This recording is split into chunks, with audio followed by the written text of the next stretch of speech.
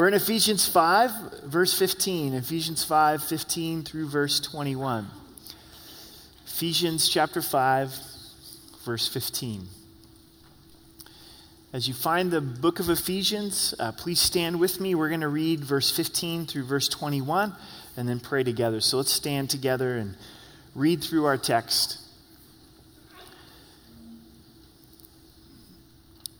See then that you walk circumspectly, not as fools, but as wise, redeeming the time because the days are evil. Therefore, do not be unwise, but understand what the will of the Lord is. And do not be drunk with wine, in which is dissipation, but be filled with the Spirit, speaking to one another in psalms and hymns and spiritual songs, singing and making melody in your hearts to the Lord, giving thanks always for all things to God the Father in the name of our Lord Jesus Christ, submitting to one another in the fear of the Lord. Let's pray.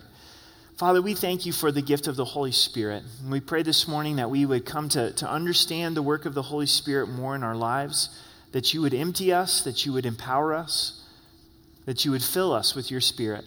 So Lord, we surrender our time to you. We pray that you give us ears to hear, hearts to understand. In Jesus' name, amen. You can have a seat.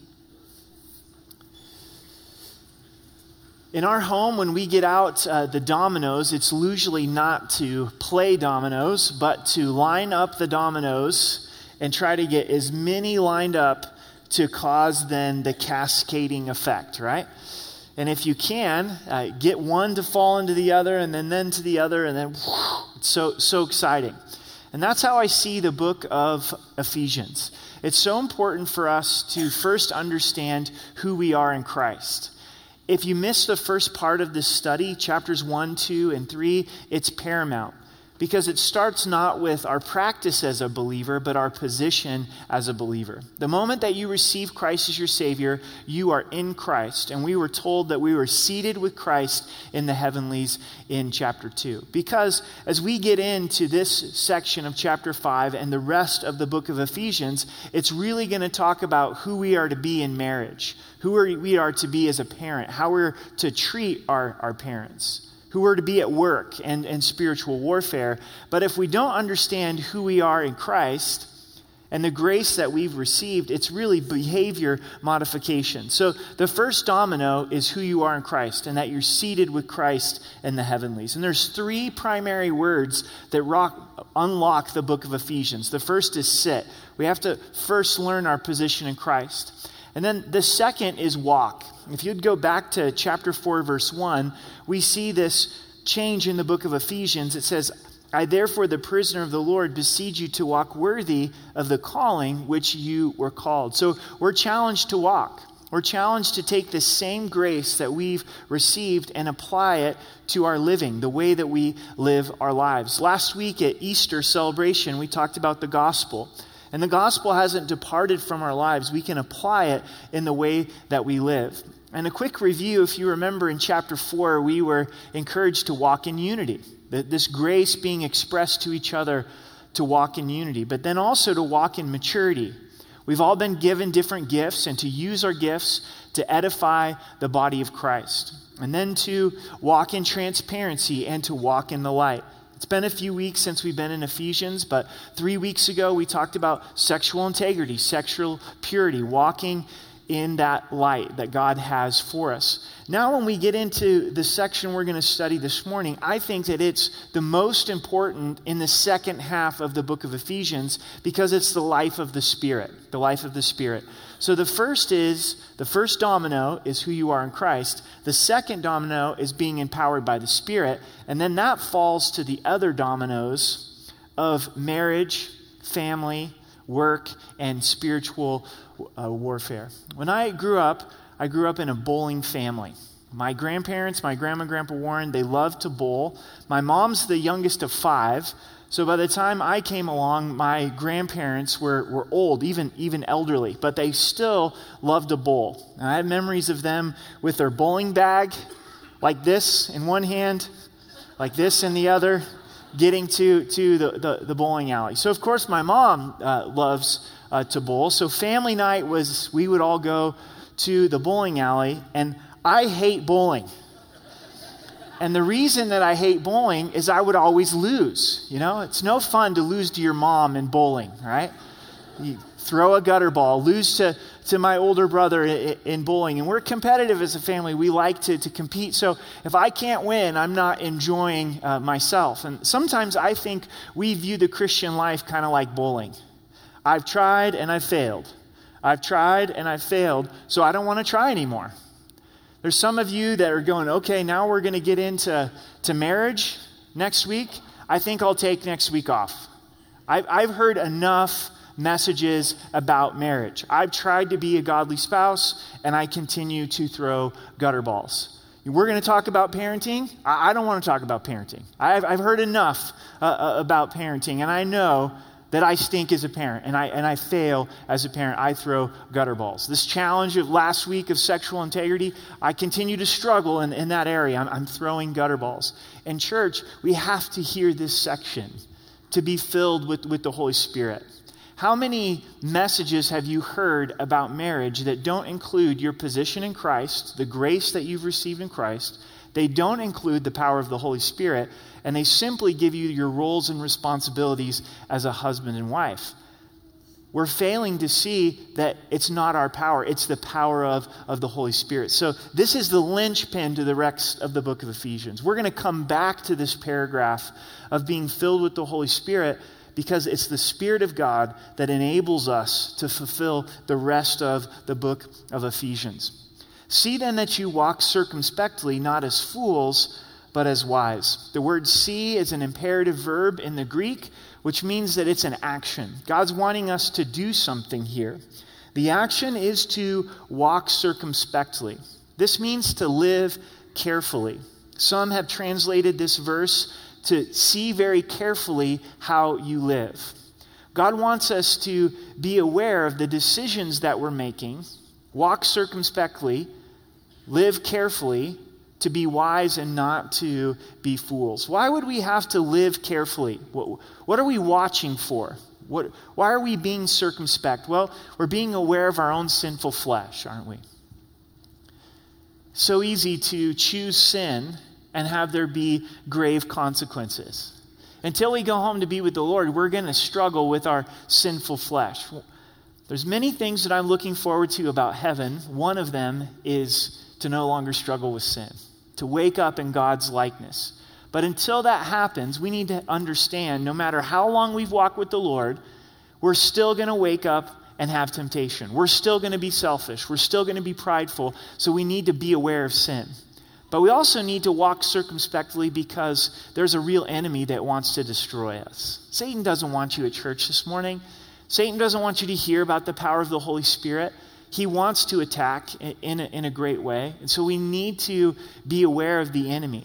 But it's not just of being careful to make sure we don't do the wrong thing, but it's also to be careful that we do the right thing. Amen?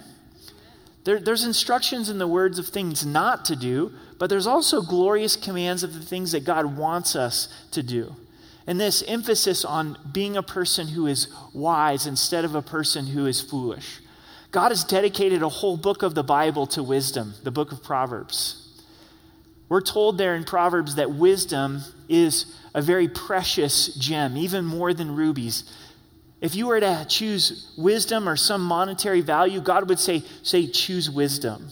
So we want to walk carefully. We want to live circumspectly. Verse 16, redeeming the time because the days are evil. We need to buy back the time. This word redeeming means to make the most of time because the days are evil. Doesn't time fly? And we are so busy. We're busy people, aren't we? I don't even know if I have time to finish this message. And you're probably struggling to go, I don't know if I have time to come to church this morning. I've got all of these things that I need to do. We're wrestling in the back of our minds what the rest of the day has for us, right? I've got to get all of these things done this weekend. If you're not sure if we're busy or not in our culture, just go to a busy intersection. Academy and Austin Bluffs will do as you leave church. Wait for the light to turn green and go nowhere and see what happens.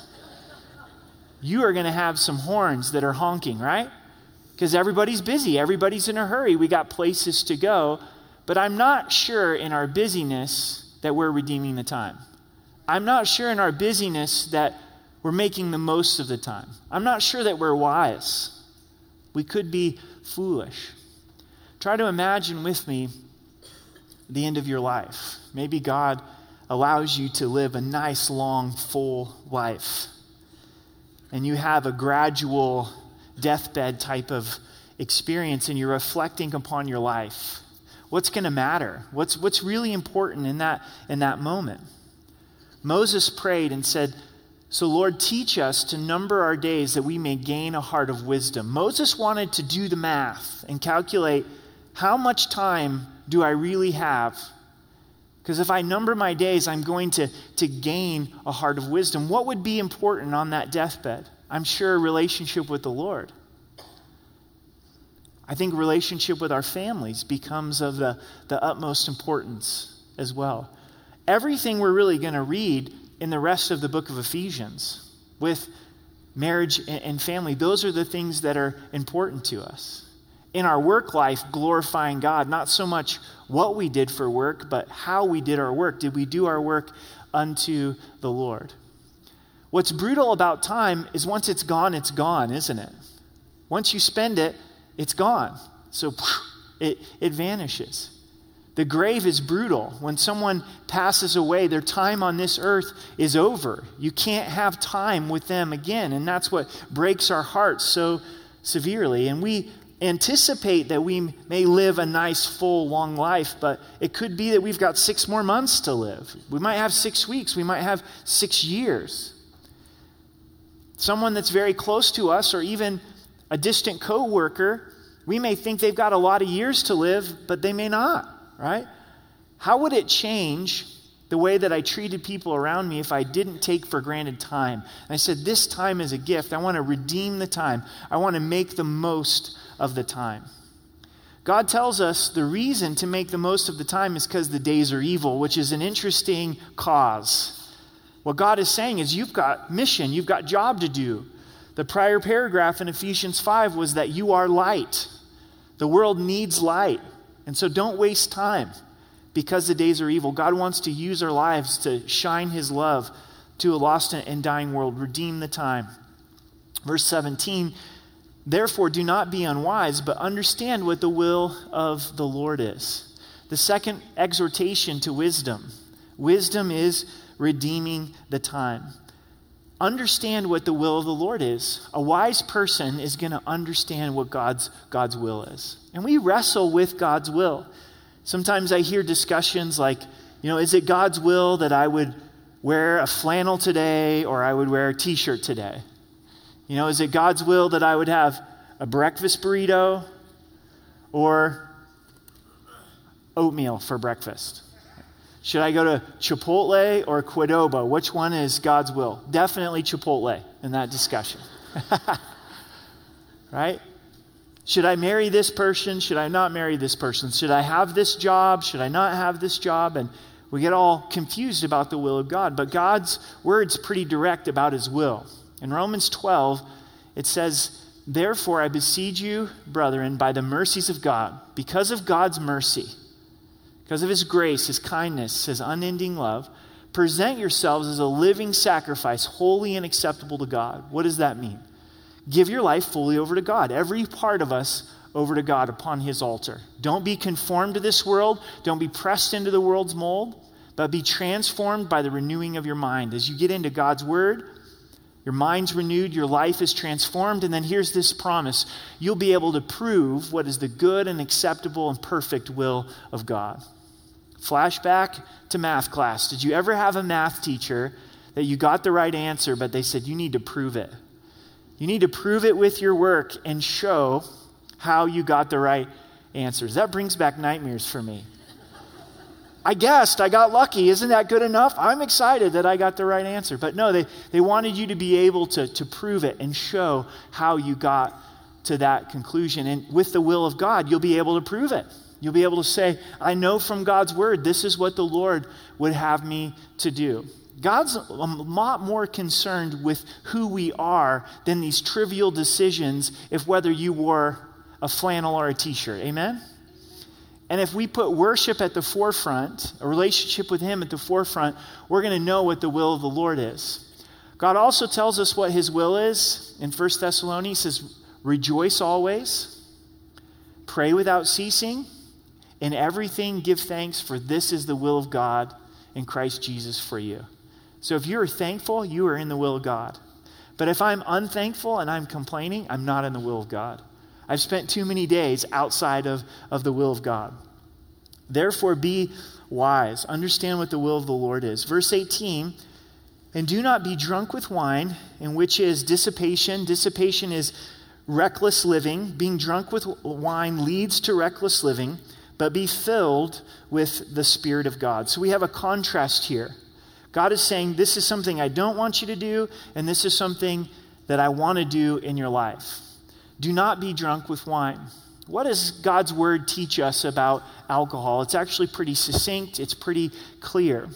First, we see right in our text that don't get to the place of drunkenness with wine, with alcohol, because the reason for that is the substance is controlling you, the alcohol is controlling you, instead of the Holy Spirit. When someone's drunk, their personality gets altered. You can tell that someone's drunk. You can tell they've had too much to drink because they're not themselves. And different personalities respond different ways to being drunk. When you're drunk, you get to this place, alcohol is a depressant, isn't it? How good do you feel the morning after you got drunk? Not very well, do you? But the Holy Spirit, instead of taking away control, provides control. The fruit of the Spirit is self-control. The fruit of the Spirit is love. So very clearly with alcohol, we're not to be drunk.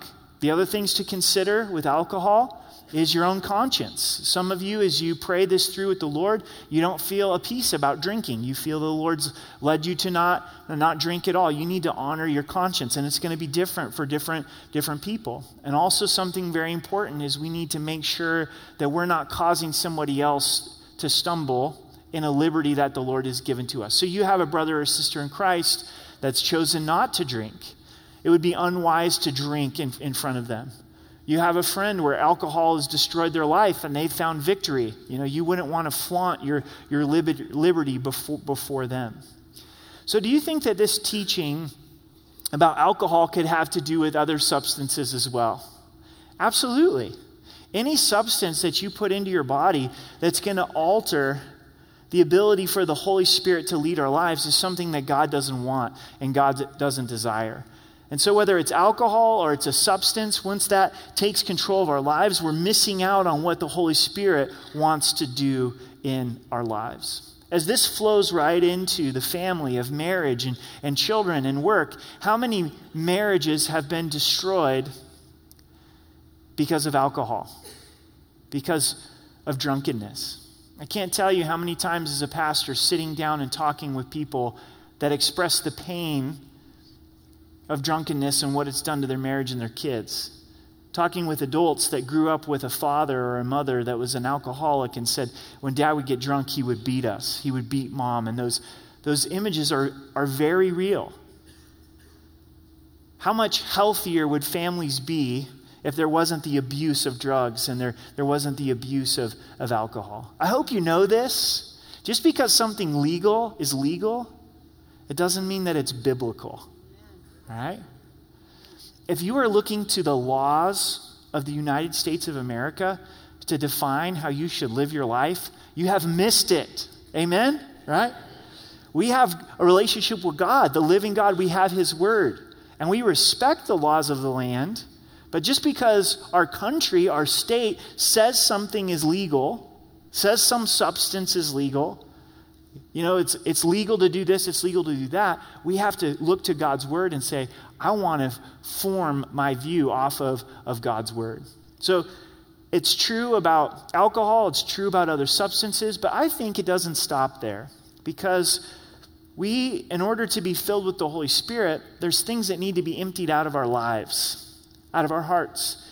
Pride could be preventing the Spirit to work through my life the way that God would intend. God's saying, I want to fill you with the Spirit, but you're too full of yourself. This anger, this bitterness, this resentment that you're unwilling to let go is keeping you from being filled with the Spirit. This anger, this lust, we get the idea. A few years ago, I went to a pastor's conference, and they gave us Nalgene bottles as a gift for the conference. And Nalgene bottle goes with me everywhere I go now for the last 3 years as we live in this dry climate. The bottle can only hold 32 ounces, right? And our lives can only hold so much. And if we're filled with alcohol, we're filled with some substance, that's what's controlling our lives. We're filled with anger or pride, that's going to prevent the Spirit of God coming and filling us. So we need to be emptied. How do we get emptied? By acknowledging those things and turning away, confessing to the Lord, confessing to the others, asking for prayer, and asking for the filling of the Holy Spirit. What does it mean to be filled with the Holy Spirit? You know, sometimes we get nervous when we start to study the Holy Spirit because we are confused about the Holy Spirit, or maybe you've had a bad experience from a church when it comes to the teaching of the Holy Spirit. To be filled with the Holy Spirit doesn't mean that you're going to lose control and start barking like a dog and rolling down the aisles. Some of you may be saying, I don't know if that's for me because I don't want to start barking like a dog. No, the fruit of the Spirit is going to result in self-control in your lives. So let's pause here and talk a little bit about the Holy Spirit. First is, who is the Holy Spirit? The Holy Spirit is God. The Holy Spirit is a member of the Trinity. The Trinity is 3 distinct persons, but yet one God. We know that the Holy Spirit is God because the story with Ananias and Sapphira, the text says that they lied to the Holy Spirit and also that they lied to God, clearly showing that the Holy Spirit is God. It was referring to the Holy Spirit as God. So the Holy Spirit's God. What's the role or job of the Holy Spirit inside of the Trinity? Well, the Holy Spirit does a variety of things. The Holy Spirit convicts us of our sin and points us to Jesus Christ. The reality of a person getting saved is the work of the Holy Spirit in our lives. Also, Jesus, right before he was crucified, is talking with the disciples in the upper room, and he says, guys, it's to your benefit that I go away. That's quite a statement. It's going to be better for you that I'm gone. And the reason is the Holy Spirit's going to come. I'm going to send the Holy Spirit. Jesus was external. As great as it was to have Christ right there with them, the Holy Spirit was going to be in them, and that was going to be far better for the disciples. And Jesus tells us that the Holy Spirit's going to be a comforter and a helper and a teacher. Do you need a teacher? I do. Do I need a comforter? Yes. Do you need a helper? Why would we not want the filling of the Holy Spirit? Why would we not want the work of the Spirit in our lives? The Spirit leads us and guides us into truth, comforts us. This word helper means to come alongside and help. And church, this is where I think we've really missed it. We've got into this next section with husbands and wives, and it's so important. And we're praying that God does a work in our marriages and in our families, but we do it apart from the Holy Spirit. The Holy Spirit's the one that wants to lead us. We attempt to live in sexual integrity apart from the Holy Spirit. The Holy Spirit's the teacher. The Holy Spirit's the comforter. The Holy Spirit is the guide. We're also told with the Holy Spirit that we can quench the Holy Spirit in our actions, in our lives. We can quench the Holy Spirit. We can also grieve the Holy Spirit. So then the next question is, how do I get filled with the Spirit? If this is so important, how do I have a life in the Spirit? Jesus told us that we're evil. Don't you like how he just called it straight? He looks at us and says, you guys are evil. And you know how to give good gifts to your kids. Even being evil, we like to bless our kids. And he goes on to say, how much more so will your heavenly Father give the Holy Spirit to those who ask? In one gospel, we have give gifts to those who ask. In another gospel, specifically, it says the Holy Spirit. To be filled with the Holy Spirit, we need to ask. We need to ask. You know, God's not going to fill us with the Spirit if we don't see our need for the Spirit. And a lot of times that's our difficulty. We go, oh man, I can love my wife as Christ loves the church. You know, I can live in sexual integrity. I'm pumped up on the truth of God. I can do this. And God's saying, no, you can't. You need the power of the Holy Spirit. Have you asked to be filled with the Holy Spirit?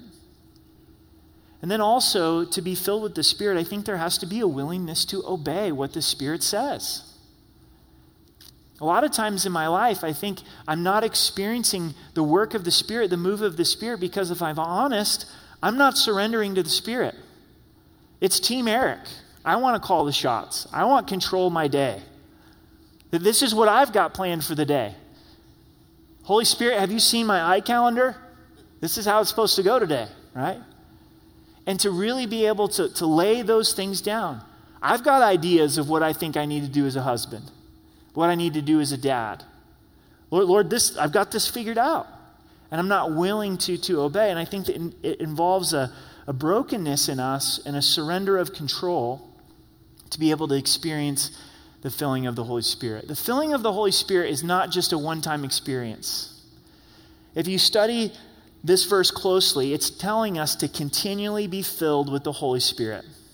This is a lifestyle. This is a reality of going through our days, waking up in the morning and saying, God, would you empty me of things that don't glorify you? And would you fill me afresh with your Holy Spirit? I'm ready to follow the Spirit. I'm ready to walk in the Spirit.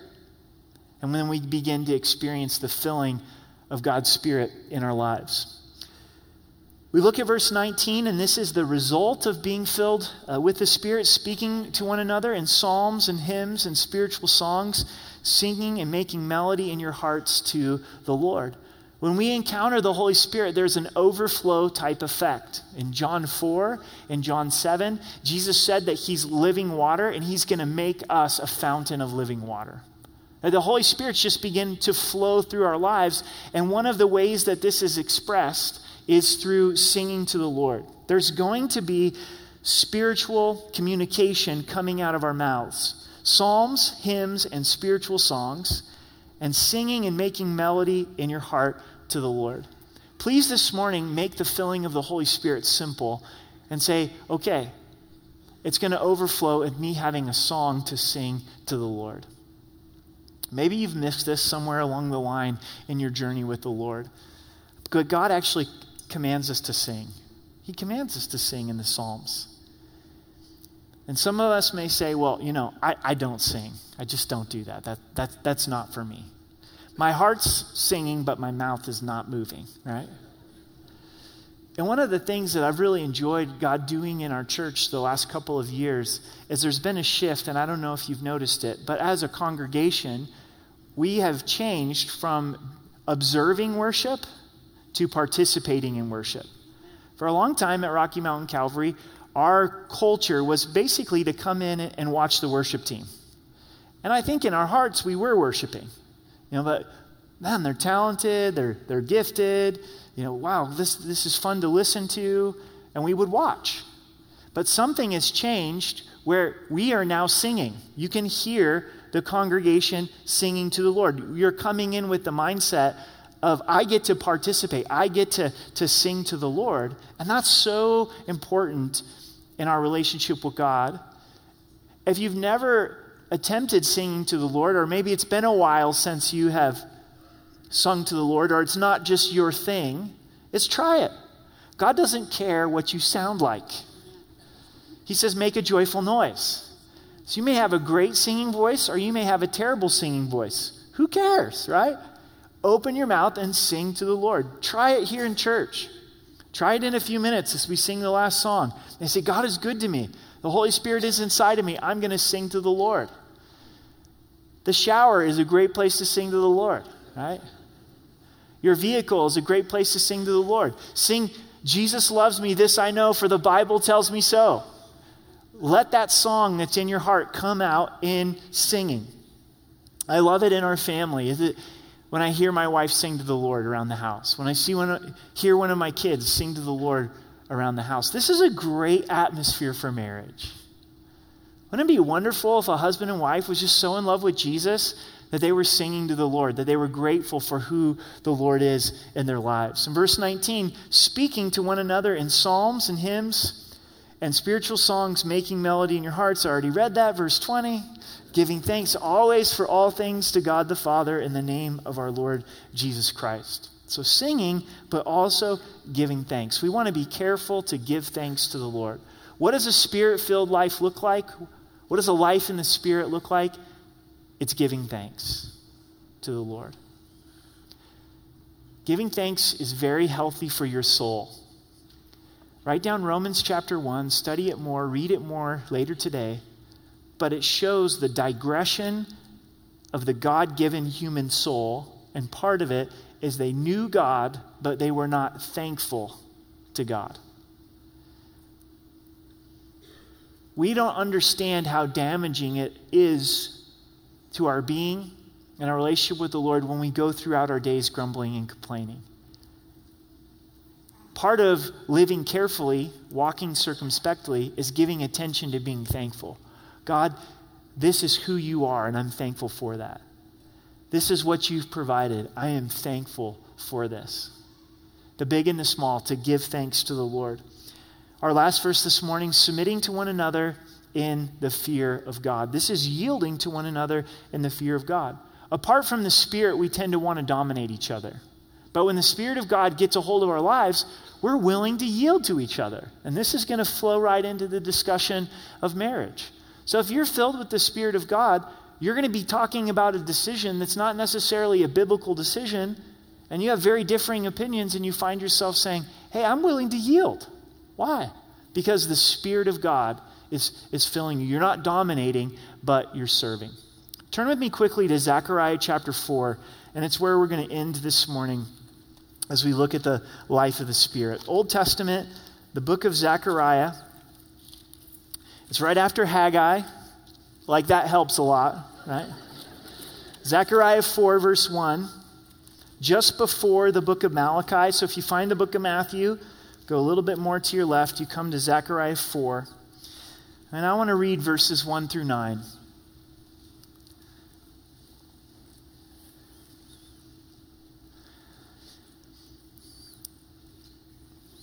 Now the angel who talked with me came back and wakened me as a man who is wakened out of sleep. And he said to me, what do you see? So I said, I'm looking, and there is a lampstand of solid gold with a bowl on top of it. And on the stand, 7 lamps with 7 pipes to the 7 lamps. 2 olive trees are by it, one on the right of the bowl and the other at its left. The lampstands in the temple needed to be filled with oil. But what we find different here is a continuous supply. That's what's unique about this. These pipes going to these lamps to keep them continually lit. The lampstands ultimately point to the church, that we are the light of. Verse 4, so I answered and spoke to the angel who talked with me, saying, what are these, my Lord? Then the angel who talked with me answered and said to me, do you not know what these are? And I said, no, my Lord. So he answered and said to me, this is the word of the Lord to Zerubbabel, specific to Zerubbabel, applicable to us as well, not by power, not by might, but by my Spirit, says the Lord. Who are you, O great mountain? Before Zerubbabel, you shall become a plain, and he shall bring forth a capstone which shouts of grace, grace to it. Moreover, the word of the Lord came to me, saying, the hands of Zerubbabel have laid the foundation of this temple. His hand shall also finish it. Zerubbabel's been given the task to rebuild the temple. He's discouraged. It seems like a mountain that he's never going to get over. And God says, it's not going to be by your power. It's not going to be by your might.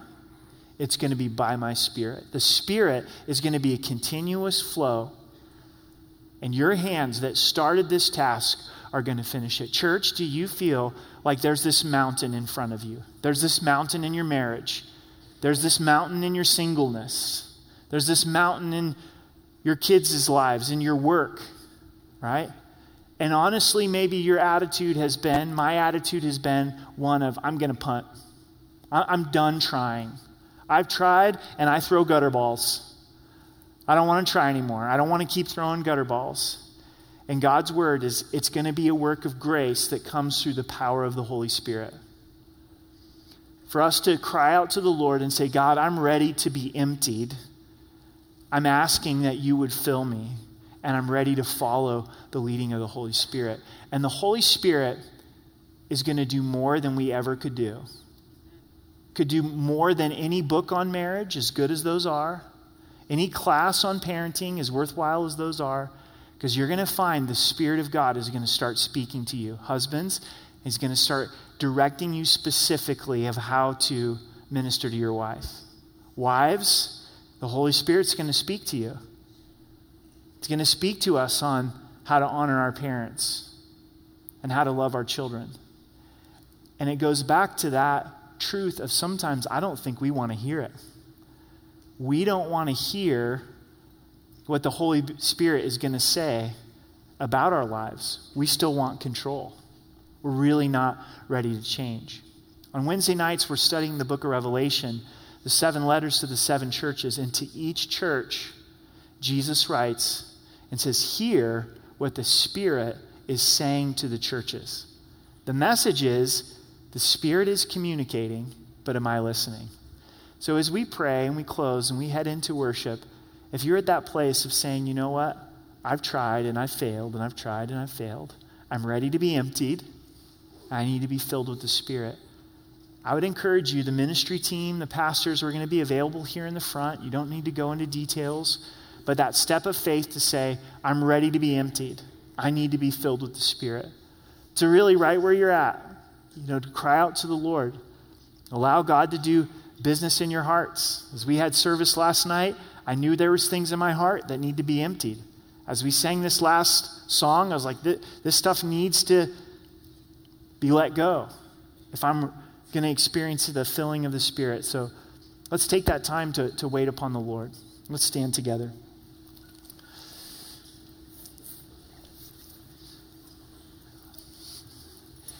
Father, we thank you that you have given us the Holy Spirit and that you're willing to fill us with the Holy Spirit if we ask.